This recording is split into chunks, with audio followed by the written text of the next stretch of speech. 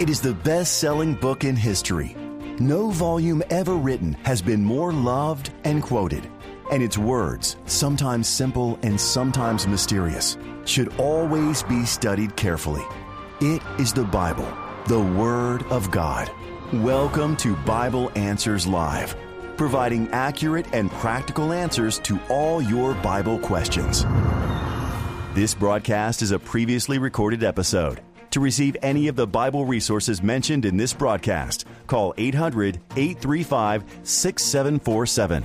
Once again, that's 800-835-6747. Now, here's your host from Amazing Facts International, Pastor Doug Batchelor.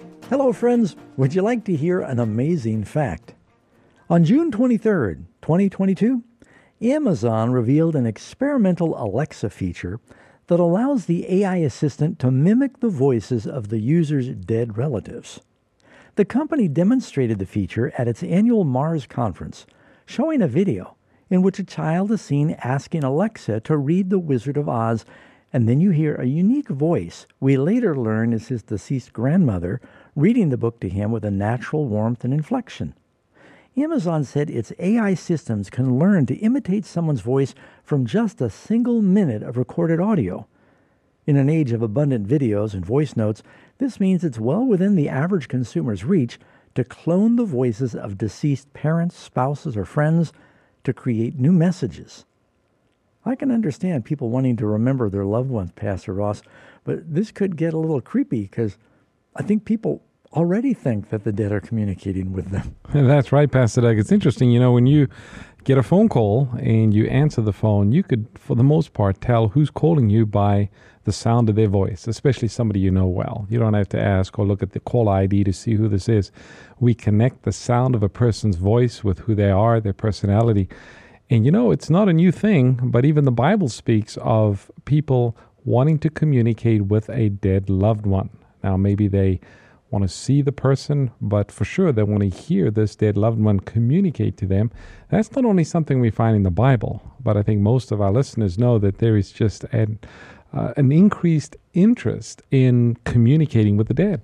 Yeah, and the Bible forbids what it calls necromancy, or a medium, someone who tries to communicate with the dead. And you can read in Ecclesiastes chapter 9, verse 5, it says, "The living know that they'll die, but the dead do not know anything." And so, and you can read here, there it is on the screen for those watching the TV program, "Neither have they any more a reward, for the memory of them is forgotten." And verse 6 goes on to say, "For their love, their hatred, their envy is now perished. Neither have they any more a portion forever in anything that is done under the sun." Under the sun meaning in this life. Now, where a lot of people get confused, we know that when a believer dies, their next conscious thought is the resurrection and the presence of the Lord. But that doesn't happen till the coming of the Lord. For them, it's instant. It feels instant. But the dead haven't gone to heaven until there's a resurrection. The judgment hasn't happened yet, and that's still future. So this idea that we can communicate with the dead is a great fallacy, and I'm surprised how many Christians believe that they're getting messages from the dead, and this is spiritism, really. Mm-hmm. Now, somebody might be wondering, well, what's the big deal? So what if you think your dead loved one is speaking to you?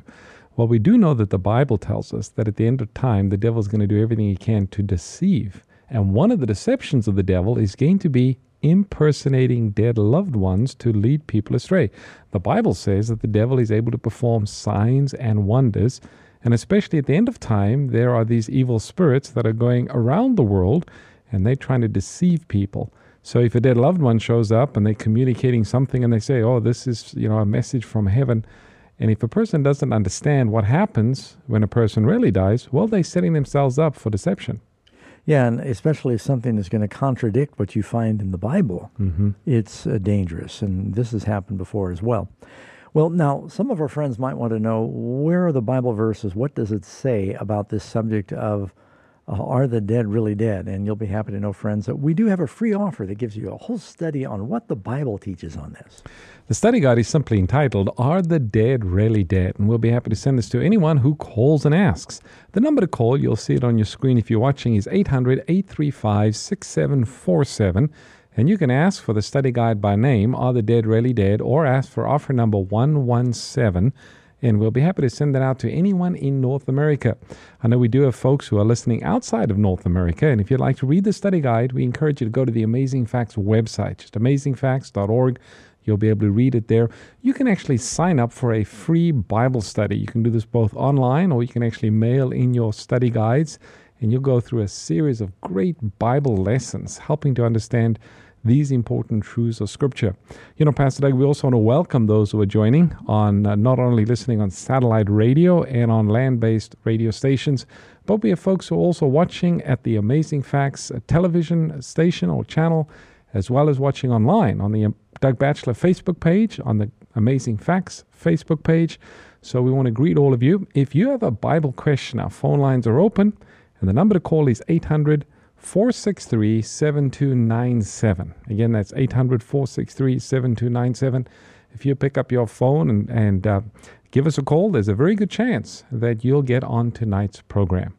But before we get to the phone lines, we always like to begin with prayer, so let's do that now. Dear Father in heaven, we thank you for your word. We thank you for the opportunity we have to be able to study together, and we ask your blessing upon those who are listening, wherever they might be, and be with us here in the studio as we open up your word, and we ask this in Jesus' name. Amen. Amen. Well, we're ready to go to our first caller, Pastor Doug. We've got Anthony listening in New York. Anthony, welcome to the program. Hello, good evening, pastors. Evening. Matthew chapter, I believe it's Matthew chapter 27, verse 53. It says, verse 52, this has to do with the resurrection or the death of Christ. And it says, and the graves were open, and many bodies of the saints which slept arose. And verse 53 says, and came out of the graves after his resurrection, and went into the holy city and appeared unto many.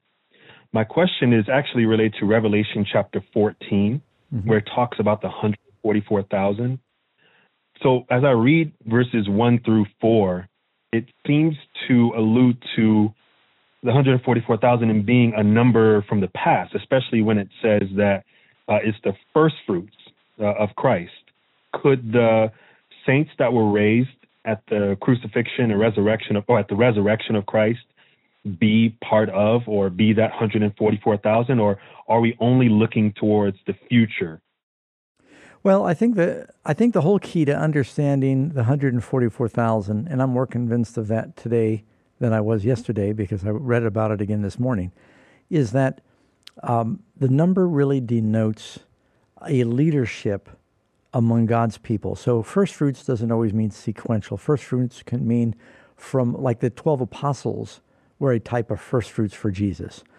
And you read in the Old Testament, I just got done reading where David had an army of 288,000 that would rotate, and that's 2 times 144,000. I think there were 6 months they each would be kind of on duty and off duty so they could take care of their homes and farms. So it's 2 sets of 144,000. And then you can read there was 288 people that ministered in the sanctuary. That's, again, they had by day, by night, there's 12 hours in the day, 12 in the night. That's 144,000, 144,000. But they're leaders. This is his army. It's his priesthood. And so I think the 144,000, when it says first fruits, is not talking about 144,000 that were resurrected at the crucifixion of Christ. I think it's still speaking, at the time it was written, it's looking forward to a group near the end of time. So I have a book. We have a free book. We'll be happy to send you a copy where it reviews that, and or anyone that wants to know. It's about 144,000. If you'd like to receive the book, all you need to do is call our resource phone line. That's 800-835-6747. You can ask for the book called The 144,000, and we'll be happy to send it to whoever calls. You know, Pastor Doug, the actual title of the book, I'm looking for it here, Who Shall Sing the Song? I believe it's entitled, talking about the 144,000. And that is free to anyone in North America. Again, just call 800-835-6747. We'll send that to you. Our next caller that we have is Wesley, listening from California. Wesley, welcome to the program. Yes, thank you. My question is basically, should we move now to the country so we can avoid buying and selling and being stuck with the mark of the beast? All right. Well, look at that. First, let me read that for our friends that are listening. It says that part of the persecution of the beast in the last days, it says that no one might buy or sell except he who has the mark or the number of the beast or the number of his name.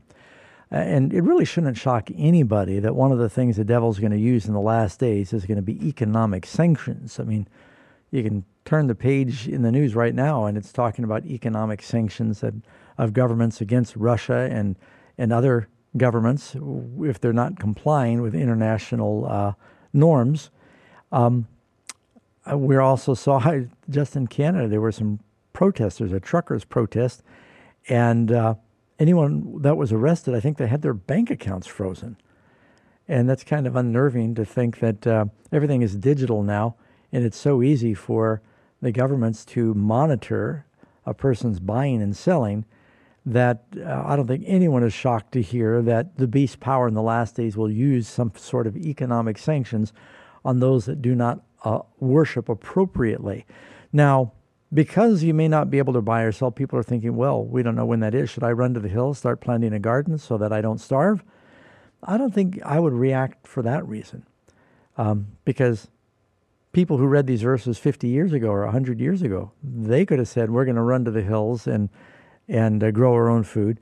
There's advantages to country living, but I would not move to the country because of Revelation 13.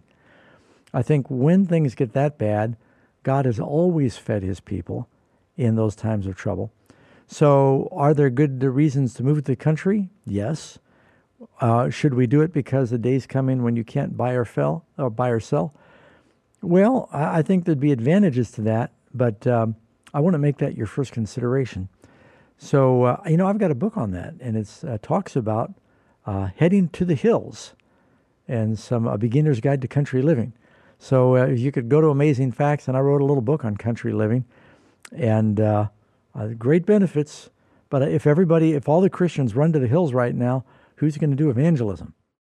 Pastor, talking about country living, I think you also have a video. I was just watching it the other day of country living. Of course, you've got a place in the country, and you spent quite a while cutting wood, and actually before you went into full-time ministry, and you were selling firewood. So you spent a lot of time up in the hills, in the mountains, on quads. Now, you've been there. It's pretty far out, isn't it? It's pretty neat. Yeah, it's out there. Far out, meaning it is way off the grid.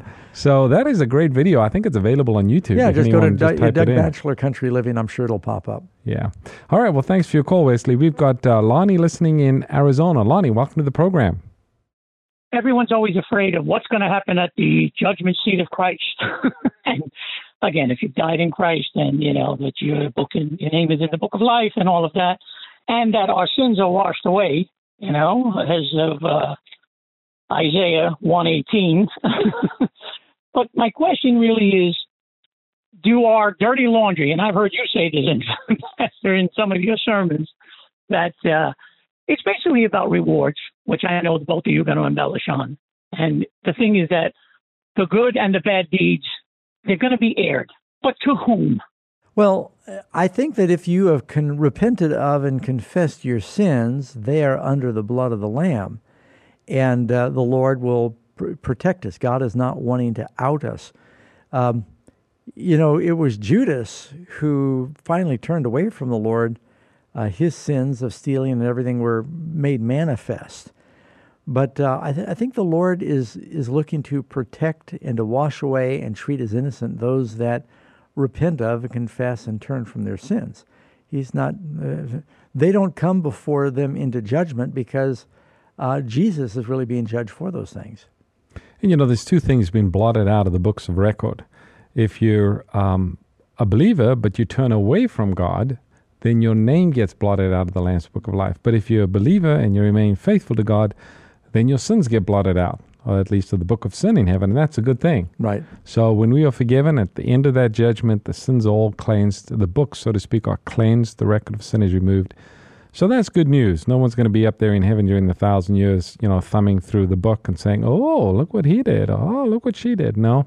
The sins of the righteous, they blotted out. That's why you've got that robe of righteousness. It's a covering. That's right. Absolutely. Yeah. Very good. Thank you. Good question. We've got Caleb listening from New York. Caleb, welcome to the program. Hello. Thank you, Pastor Doug and Pastor Ross. How you guys doing? Good. I'm going through a lot of problems right now, like mentally and stuff like that. Mm-hmm. I haven't been praying and spending time on the Bible, and what can I do to get back, or am I already doomed? Like, or God's Spirit has left me? Is that why I'm not, like, Well, first of all, don't think that you're doomed. You probably wouldn't be calling if you were doomed. The Holy Spirit's still working with you. Every believer has ups and downs. Life has ups and downs. The weather has ups and downs. There are days the sun is shining through, and there are days that clouds obscure the sun. The sun is still there, but the earth rotates and the sun is hidden, and the storms come and the sun is hidden, but the sun is still there. God, He loves you, and it's consistent. You can make a decision to love the Lord and say, I'm committing myself to the Lord. That doesn't mean there aren't going to be ups and downs. When you get married, you make a covenant, you make a commitment. There are going to be ups and downs in your marriage, but you've got that unconditional love and that commitment. And so, don't be discouraged. Now, you may need to rediscover that first love. There may be things you need to do to reignite your faith and faithfulness. Spend time in prayer. Repent of your sins. Repent and turn from your sins. Ask the Lord for His grace. And as soon as you do that, He'll send the refreshing of His Spirit again. So, and every believer may have to do that 1,000 times or more in their experience. That we often seem to sometimes go through ups and downs. There are highs and lows. That's just part of life. It's also part of the Christian life. Do not think it means that God has abandoned you. The Bible tells us in 2 Corinthians chapter 5, verse 6, that we walk by faith, not by sight. Yes. So what that means is you might not always feel a certain way. It doesn't mean God has abandoned you, but we walk by faith, trusting in His Word, even if we don't necessarily feel any different or feel differently. We take God at His Word. That's right. Amen. Okay, next caller that we have is Connor, listening from Colorado. Connor, welcome to the program. Hello, pastors. How are you guys doing? Good. Thanks for calling. Thank you. My question is kind of similar to the last one, but I was just wondering how a person would know if they've committed the unpardonable sin. All right, first, when we hang up, request the free book. We'll send you a book on that. We get this question a lot, and one of the most frightening things that Jesus said is that all manner of sin and blasphemy can be forgiven, but he that sins against the Holy Spirit or blasphemes the Holy Spirit cannot be forgiven. And people go, wow, there is an unforgivable sin. I wonder if I've committed that sin. And 99.99% of the people that worry about that have not. Of course, no one knows the heart but God. But sometimes we're convicted by the Holy Spirit to turn from our sins. We think, well, maybe I've gone too far. The devil often wants us to think we've gone too far. There's a story in the book of Zechariah, I believe it's chapter 3, where the high priest is wearing filthy garments, and the devil is there accusing.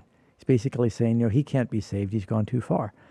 When Michael comes to resurrect Moses, the devil is there saying, oh, Moses sinned. You can't take him to heaven. So the devil is the accuser of the brethren. He often wants us to think we've gone too far. If we're willing to repent and turn to God, God is willing to forgive. Grieving away the Holy Spirit is not something that happens through usually one particular sin, but it's a process of years of rejection of God's Spirit so that the volume of the Holy Spirit goes down where we just don't even hear it anymore. Examples of those who committed the unpardonable sin in the Bible would be Balaam, King Saul, Judas. I mean, Judas, Saul went to a witch, and God stopped speaking to him. But it was 40 years of rebellion that preceded that. And it was 3.5 years of Judas sinning in the face of God's own Son teaching. God is very patient, so don't be discouraged. And do send for that free book about what is the unpardonable sin. We also have a book, Pastor Doug. The previous caller, we probably should have mentioned it at that point too. It's called 12 Steps to Revival. Oh, yeah. Talking about how do you rekindle that love for God, that first faith. And we'll be happy to send that as well. If you'd like to receive either of these books or both of them, the number to call is 800-835-6747. You can ask for the book, What is the Unpardonable Sin? You can also ask for the book, 12 Steps to Revival. And if you're in North America, we'll be happy to send it to you. Next caller that we have is Andrew, listening in Kansas. Andrew, welcome to the program. Hi. Hi, Doug. Hi, Ross. How you guys doing? Good. Thank you for calling. My question is, God said there's only one God, and I got brought this question, and I don't know how to answer it. And so God the Son is our God too, so they're trying to tell me that there's two gods? Yeah, I know people get that. It's a common and a normal misunderstanding. When it tells us in the book of Deuteronomy, chapter 6, "Hear, O Israel, the Lord our God is one," and the Bible says several times there is one God. In the Hebrew mind, the way they use the word one is not always talking about numerical quantity. It's talking about unity. Jesus prayed to the Father, and he said in John 17, "Father, I pray that they," meaning the 12 apostles, "I pray they may be one." Well, there's 12 of them, but he wanted them to be united. He said, "Father, I pray they may be one even as you and I are one." So Jesus was not asking the 12 apostles to merge into one person. He was asking for them to be of one spirit, to be united, as Jesus and the Father and the Spirit are united. And so all of the pagan religions, many of them anyway, they were polytheistic. They had many gods. The God of the Bible, it's a one united God. And so that God, in the beginning, God says, "Let us make man in our image." It's plural. So right from the beginning of the Bible, we know that God is composed of a united God, meaning one, in spirit, in unity, in purpose. And I know it's somewhat mysterious, but it's composed of three unique persons, God the Father, the Son, and the Holy Spirit. And we have a book we can send you on that deals with one God or three. Is the Trinity biblical? The number to call is 800-835-6747. You can ask for the book. It's called One God or Three. What does the Bible teach about the Trinity? Of course, the word Trinity, Pastor Doug, is not found in the Bible, but the idea of the three members of the Godhead, the Father, Son, and Holy Spirit, that is very biblical, and we find that throughout Scripture. So be sure to call and ask for that book. You will be blessed. Next caller that we have is Linda, listening in Missouri. Linda, welcome to the program. Praise God. First, before asking my question, I just wanted to let you know that both you, Doug and Jane, that because of you guys, you're both going to have an extra crown or extra star on your crown, because you guys both led me to Christ and the fullness of everything. And Amen. I just wanted to thank you both on that. My question is about the Amplified Bible, and what do you think about it? Is it for a good main Bible or a study Bible? Yeah. For our friends that are listening, the Amplified Bible is a Bible that, and correct me if I'm wrong, Linda, but I think you're talking about the Bible that's got a verse, but it'll have like 4 translations of each verse. And it says behind the original Greek and Hebrew. Yeah, well, I guess there's a few Amplified Bibles, but the one I'm thinking of, as it goes through the different verses, you'll see each verse will have different versions of that verse, so you can amplify each verse a little more, and it shows you some expound more on the Greek and the Hebrew, but it's a great study Bible. So if you want to dig deeper into each verse and look at it through the eyes of different translators to get little nuances, most of them say exactly the same thing. But you often get little nuances and insights through different words. It expands your understanding. Nothing wrong with looking at the Amplified Bible as a study Bible.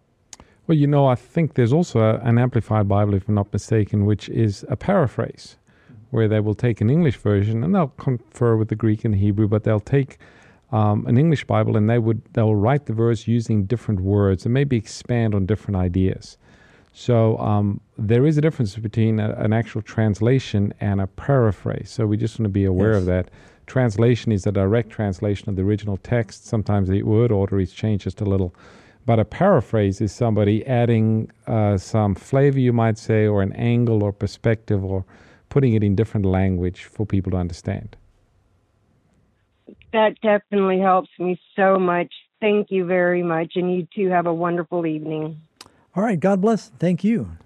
Next caller that we have is Pat, listening in Colorado. Pat, welcome to the program. Thank you very much. My question is, Jesus is called the firstborn of God, and why is Jesus called the firstborn of God before he was born human on earth? Where are you talking about? What verse? I didn't get the verse written down. It's always said Jesus is the firstborn of God, and we're adopted into the family of God. Right. Well, Jesus he's the only begotten Son. He is called the firstborn. It's not because he was the first human born. Of course, God made man in his own image, but the only time that God became a human was in Christ. And so, he has preeminence because of that. The book of Hebrews also tells us. But again, I don't think that it's talking about firstborn as in sequence. Now, when you talk about, let me back up and correct myself. In the Hebrew, the firstborn son had a special inheritance right, and he was given special privileges. In that sense, Jesus spiritually is the firstborn. He receives those special inheritance rights. He is the greatest among the sons, so to speak. But obviously, Jesus wasn't the first time that a human was born. So I guess we got about 25 seconds till the break, Pastor Ross. Anything you want to add to that? Yes, I mean, if there is a phrase in the Old Testament that seems to indicate or a reference to the firstborn, it's usually messianic, and it's pointing to Jesus and the fact that he would come and he would be considered the firstborn in position and rank, because it's through him that anyone else is saved. Yep. All right, friends, we're going to take a break. We are coming back in just a moment with more Bible questions, but we have some important messages. Stay tuned. Bible Answers Live will return shortly. Can't get enough Amazing Facts Bible study? You don't have to wait until next week to enjoy more truth-filled programming. Visit the Amazing Facts Media Library at aftv.org. At aftv.org, you can enjoy video and audio presentations as well as printed material, all free of charge, 24 hours a day, 7 days a week, right from your computer or mobile device. Visit aftv.org. What if you could know the future? What would you do? What would you change? To see the future, you must understand the past. Alexander the Great becomes king when he's only 18, but he's a military prodigy. 150 years in advance, Cyrus had been named. Rome was violent, they were ruthless, they were determined. The gospel writers see his death as a fulfillment of salvation. This intriguing documentary, hosted by Pastor Doug Batchelor, explores the most striking Bible prophecies that have been dramatically fulfilled throughout history. Kingdoms in Time. Get your copy today. Available now on DVD, Blu-ray, or USB. For more information, visit kingdomsintime.com. Have you ever skipped a meal? Not a bad idea if you need to watch your waistline. But there's a heavenly food you should never skip: God's Word. Yet, how can you dive in daily when you're so busy? Amazing Facts has you covered, and it's as easy as signing up for our daily devotional and verse of the day, both sent directly to your inbox, ready to bless, inspire, and inform you. To start receiving the Amazing Facts daily devotional and verse of the day, visit amazingfacts.org and click on Bible Study in the main menu. You'll be glad you did. You're listening to Bible Answers Live, where every question answered provides a clearer picture of God and His plan to save you. So what are you waiting for? Get practical answers about the good book for a better life today. This broadcast is a previously recorded episode. If you'd like answers to your Bible-related questions on the air, please call us next Sunday between 7 p.m. and 8 p.m. Pacific Time. To receive any of the Bible resources mentioned in this evening's program, call 800-835-6747. Once again, that's 800-835-6747. Now, let's rejoin our hosts for more Bible Answers Live. Welcome back, listening friends, to Bible Answers Live. And if you've joined us somewhere along the way, we are a live international interactive Bible study. We invite you to call in with your Bible questions. You can be listening on the radio. You could be listening on the Amazing Facts Facebook page, the Doug Batchelor Facebook page, AFTV, and other stations. My name is Doug Batchelor. My name is John Ross, and we have a number of folks who are standing by on the phone. We're going to go to Damon in Oklahoma City. Damon, welcome to the program. Hello, Pastor. Good evening. Evening. And your question? Yes, sir. Yes, sir. Thank you. So I've been trying to confirm the Holy Spirit and the Godhead a little bit more, and I've been reading some scriptures. I get a little confused. Is the Holy Spirit and the Spirit of God two different things, or is it one and the same? Well, I can't imagine a case where someone would receive the Spirit of God without the Holy Spirit. So the Holy Spirit is the one, and sometimes in King James it calls it the Holy Ghost, the same word. Today we think of ghost as a, spook or something, but it's really the Spirit of God. And when it says the Spirit of the Lord came on Samson, or the Spirit of the Lord came on David, or they were baptized in the Holy Spirit, the Bible says there's one Lord, one faith, one Spirit. And so it would be the same. So when it says the breath, for instance, when it said God breathed the Spirit, which is like the Ruach, the breath. Oh, now I see what you're talking about. Now that is a little different. When it's talking about the breath of life, that is talking about the air of life. And of course, it's even there, it's the Spirit of God that is infused in a person. But the word really is breath, like when you breathe. And when it tells us in Genesis, God breathed into Adam, and that word in Hebrew is roach. In Greek, it's the word pneuma, which is where we get pneumatic tools that run on air, or pneumonia. It's a sickness of the air or the breathing.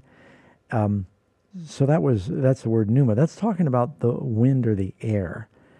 And sometimes that's interchangeable with the word Spirit. It depends on the context. There's different symbols used for the Holy Spirit in the Bible. You have wind, as you mentioned, Pastor Doug. Also fire is a symbol of the Holy Spirit at times. And then also water can symbolize the Holy Spirit. So you've got these different symbols that appear in the Bible, but it's illustrating or pointing forward to the Holy Spirit. Yeah, we've got a book we'd be happy to share with Damon that's dealing with the Holy Spirit. And it talks about the need of the Holy Spirit. And it just goes into some of the definitions of the Spirit there. We'll be happy to send you a free copy, Damon. The number to call is 800-835-6747. And again, you can just ask for the book. It's called The Holy Spirit, The Need. And we'll be happy to send it to you, Damon, or anyone listening in North America. Outside of North America, you can still read it, but please go to the website, amazingfacts.org. We have Jesus listening in Florida. Jesus, welcome to the program. Hello, pastors. Thank you for taking my question. Mm-hmm. So my question comes from 1 Corinthians 7:12.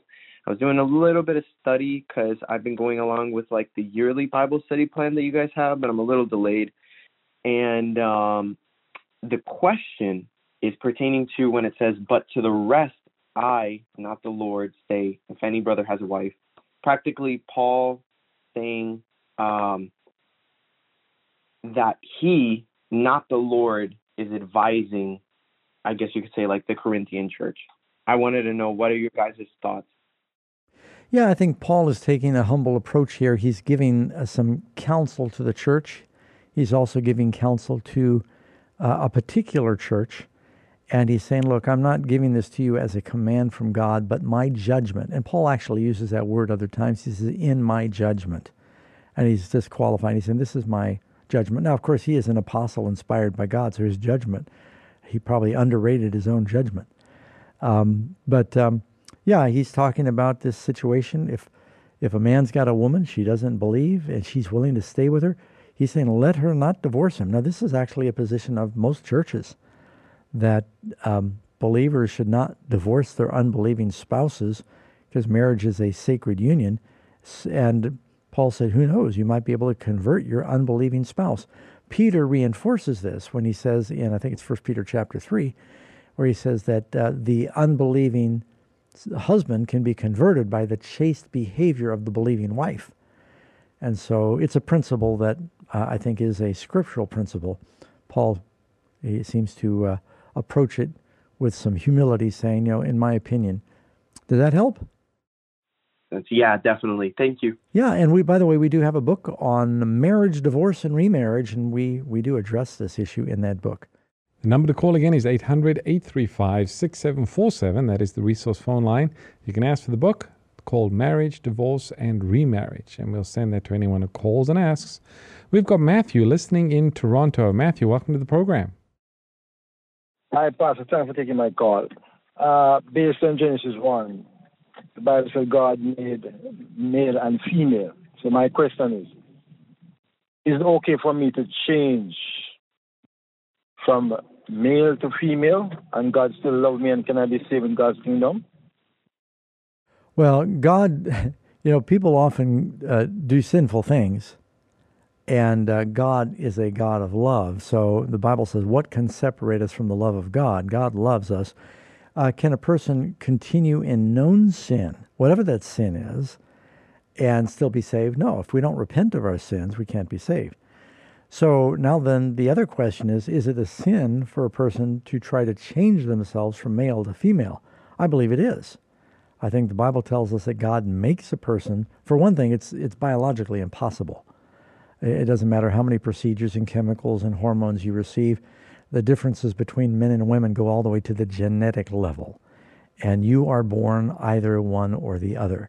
I know there are some rare cases of people that have some deformities when they're born, but the very genes, the X and the Y chromosomes in male and female are different. That cannot be changed. I think there was just an interesting ruling that was made.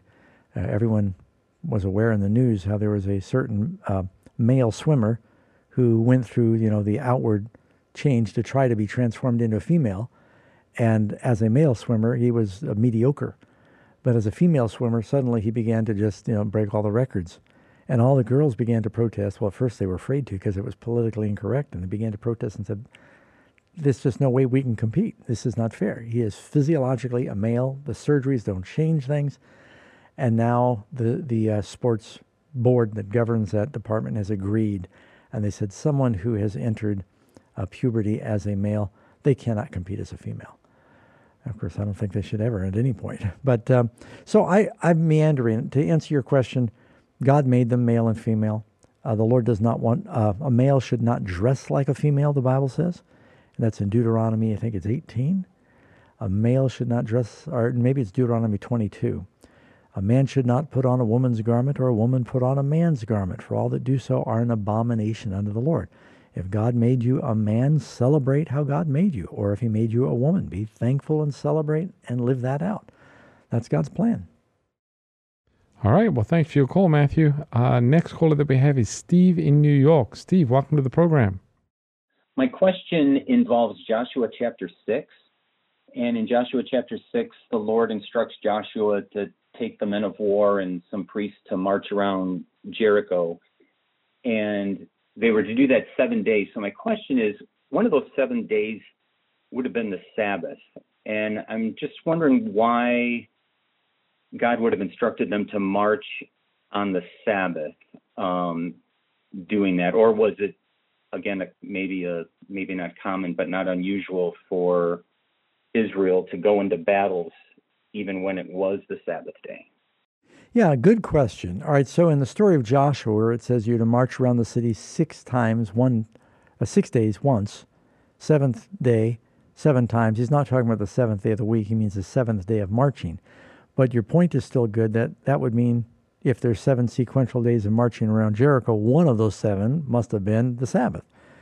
Well, if God tells his army to go march around a city and blow trumpets, that's really just a Sabbath walk and special music. There's nothing in there that's really forbidden in itself. They're not actually going to war. But even among the Israelites, if they were attacked by their enemies on the Sabbath day, and that happens to modern Israel, several of the wars have been launched by Islamic enemies on Friday, thinking that the Jews would be the least prepared. When Pearl Harbor happened, it was not an accident that the Japanese attacked Pearl Harbor on a Sunday morning. They knew it would be the day of rest for the people in the city, and that they would be the least prone to preparation for fighting. But the Jews as other armies, they realize an army needs to be equipped all the time and prepared all the time. And even the Jews had people who were watchmen in the temple on the Sabbath. So it's not a sin for a Jewish army or Sabbath keepers to defend themselves if they're attacked on the Sabbath day. There were some wars that the Jews fought that lasted for years. And obviously, they didn't take every Saturday off. So when they're defending the cities. All right, thank you, Steve. Next caller that we have is Jesse, listening in Colorado. Jesse, welcome to the program. Hi. Hi. So my question deals with Revelation 17. Who is the lady? And I have an opinion on it already, but I just want to hear what you guys say. Yeah, Revelation 17 is that chapter that identifies this woman who's called Mystery Babylon the Great, the mother of harlots and abominations of the earth. It says that she's got many daughters. Well, I think the key to answer that question, this is a prophecy that was written by John. John is a captive in Rome when he writes the prophecy. And he says in verse 18, that's the last verse in chapter 17, "The woman who you saw is that great city that reigns over the kings of the earth." What city was reigning over the kings of the earth when John wrote Revelation? So I would say Rome, right? Correct. So a woman in prophecy is an allegory of what? I have really no clue. Okay, well, the Bible says, "Husbands, love your wives as Christ loves the church." And sometimes God's church has been unfaithful. So here you have an unfaithful woman in Rome that becomes very powerful, that gets involved in intrigue and adultery with the kings of the earth. The only church that can fit this description would be the Roman Catholic Church. And by the way, that's not Pastor Doug or Pastor Ross. This is what was said by Martin Luther, Charles Spurgeon, John Wesley, John Calvin, all the Protestant reformers, and many, as a matter of fact, even, I think it was even Pope Gregory the Great who said, any man that calls the office of the Pope to be, the head of the church, he says he is Antichrist. So, this is identifying the Roman Catholic Church. It says the woman sits among 7 hills. Rome is the city of 7 hills. So I think it's pretty clear. We got a study guide called The Other Woman, and it's talking about this description that we find in Revelation chapter 17. We'll be happy to send this to you, Jesse, or anyone wanting to learn more about this very important chapter that we find in the last book of the Bible. You can just call and ask. Ask for the study guide. It's called The Other Woman. It's on Revelation 17. The number to call is 800-835-6747. And again, ask for the study guide called The Other Woman. Our next caller we have is Keith, listening in L.A., Louisiana. Keith, welcome to the program. Can you explain 1 Peter chapter 3, verses 18 to 20? It says, "For Christ suffered once for sins, the just for the unjust, that he might bring us to God, being put to death in the flesh, but made alive by the Spirit." By whom? Talking about by the Spirit. "He also went and preached to the spirits in prison, who formerly were disobedient, when once the divine long-suffering waited in the days of Noah, while the ark was being prepared." It's talking about the divine long-suffering. It's talking about the Spirit. Peter is referring back to Genesis chapter 6, and I think it's verse 3, where God says, "My Spirit will not always strive with man, but his days will be 120 years. So it was the same Spirit that rose Jesus from the dead. That Spirit strove with unbelievers back in the days of Noah and spoke to those who were imprisoned by sin. It's not saying that when Jesus died on the cross that he went to a dungeon somewhere to give special second chance treatment to people that lived before the flood. And this is, what some people have taught, but Bible doesn't teach that. Is that kind of what you were wondering? Yes, sir. Yes, especially that part was a bit troubling. Yeah. About the spirits in prison. So that does make more sense. The key to understanding that is you go to Genesis chapter 6, verse 3. God said, "My Spirit will not always strive with man." This was written before the flood. This is the Spirit, the long-suffering of God. For 120 years, it says, they would have from the time that God called Noah until the flood came. And God spoke to the spirits in prison by the devil, meaning imprisoned by sin. All right, thanks for the call. We've got Risna listening from North Carolina. Risna, welcome to the program. Hey, thanks, Pastor Doug, Pastor Ross. I got two questions. First of all, can you read Matthew 5:20, please? All right. You got it, John? You want to read Yes. it? For I say unto you, unless your righteousness exceeds the righteousness of the scribes and Pharisees, you will by no means enter the kingdom of heaven. Okay, thanks. Now, first question is simply this. If Christ were here now, dispensing free education, free medicine, free food, he fed the crowd for free, his charity and generosity, could you see him being branded as a socialist? That's the first question. Okay, well, no, of course, how would he be branded?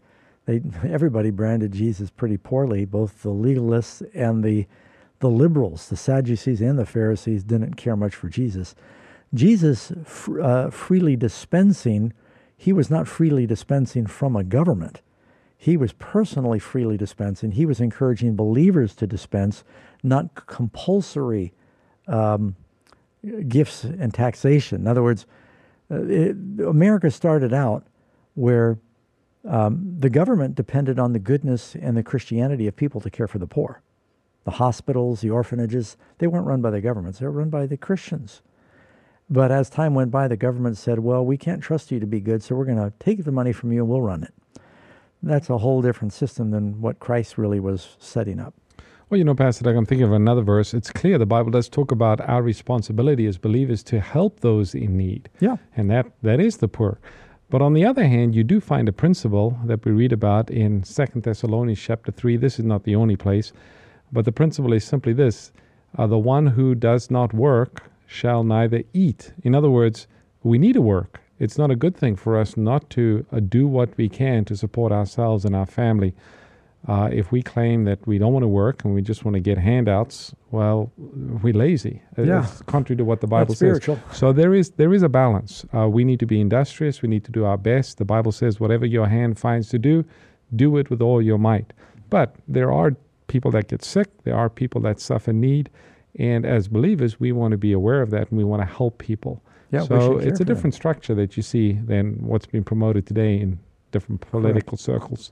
So you had two parts to your question. What was the second part? Okay, the second question is simply this. The Pharisees were more old line, stand pat, traditional, stodgy, okay? Mm-hmm. That when Saul got his name changed to Paul, did he leave the party of the Pharisees? Well, he must have, because I think Paul says, I was a Pharisee of the Pharisees. And so he speaks of it in past tense.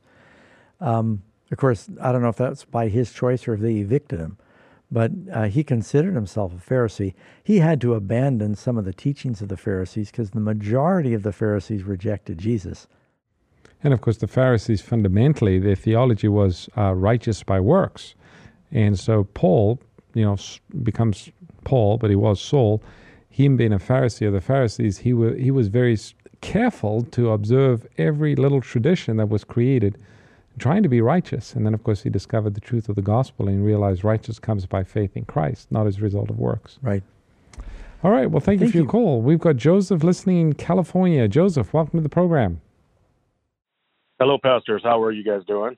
Doing great. Thank you for calling. First of all, I want to thank you guys for your ministry. I've learned a lot from listening to you guys' programs. My question is, what are your thoughts on home church? And does the Bible say anything against it? Well, you see a lot of examples in the Bible of people meeting in homes in the early days of the church. If you look in the book of Acts, of course, Christ first met them in a home church, an upper room. The Last Supper was in what you would call a home church, an upper room. The resurrection and the early Bible studies, the Holy Spirit being poured out, this was all done in homes. They were not formally dedicated church buildings with a more public nature. And so I personally think, I know Pastor Ross agrees, that the strength of any church is going to be not just what happens once a week in the building, but in the homes and in small groups. Because that's where we really build relationships, and you can have more intimate times of prayer and know the people and know how to pray for them. We learn how to get along and love each other better. It's sometimes easier in a big church. You can come in and go out and not really get involved with people, but you don't always learn how to love. So, yeah, I think that the strength of even the modern church is very important to be involved in home groups. Now, I wouldn't abandon the corporate getting together or maybe a more traditional facility, but certainly nothing wrong biblically with the home church. I think we even find in the Bible, for example, Colossians chapter 4, verse 15, when Christians were facing opposition and persecution, not only from the religious leaders in Jerusalem, but the Romans as well, there were groups that met in homes, and they were churches. Colossians chapter 4:15 says, "Greet the brethren who are in Laodicea and Nymphas, and the church that is in his house." Mm-hmm. So his house served as a gathering place for believers. And that was, you might say, a home church. But again, that was a time of persecution. Christianity was spreading in a place of relative ease or peace. There's nothing wrong in building a building dedicated just to the worship of God, where believers can gather together and worship on a regular basis. You know, I think one of the best verses in that, Pastor Ross, is in Acts chapter 2, verse 46. "For continuing daily with one accord in the temple," that was the public place, "and breaking bread from house to house," meaning getting together, studying, as well as eating. "They ate their food with gladness and simplicity of heart, praising God." So I think really a healthy church needs both. Mm-hmm. Absolutely. Next caller that we have is Steve, listening in Canada. Steve, welcome to the program. Good evening, gentlemen. Thank you very much for everything that you do. Like I learn, as well as many people, to try to walk with the narrow path with our Savior. I was wondering, the 1/3 of angels who became demons, as Lucifer rebelled, as you explained very well, Pastor Doug Batchelor, at cosmic conflict in the movie as well. Or they have this mentality, mindset that his weakness, number two weakness, I understood, that he's jealous and proud. Do they have this character? And the following, if you don't mind just asking me, us, when we are in Christ, we becoming in the image of Christ as our character. But when we seen like Judas, Saul that you quoted, or they became in the character of Lucifer or Satan, the devil, as they are also have this jealousy and pride in them. That is his character. Can we inherit his image, his character of Satan, what I'm saying, just like we can get the character of God? Okay. So when the angels that were deceived by Lucifer, when they fell and chose to follow Lucifer in his rebellion, they began to take on the characteristics of Lucifer, which were pride and selfishness. And of course, the human race, when we fell into sin through our first parents, our love nature was damaged and we became very selfish creatures. So I think that, I don't know, Pastor Ross, it seemed to me that everybody, that unless we're converted and born again, people are motivated by selfishness and pride, and we need to have our image transformed. All old things passed away, all things made new. We're being conformed into the image of his Son. And so that is the plan of salvation. You know, at the end of time, Pastor Doug, two groups of people are described in the book of Revelation. Those that have the mark of the beast and those of the seal of God. Those with the seal of God, they reflect the character of God.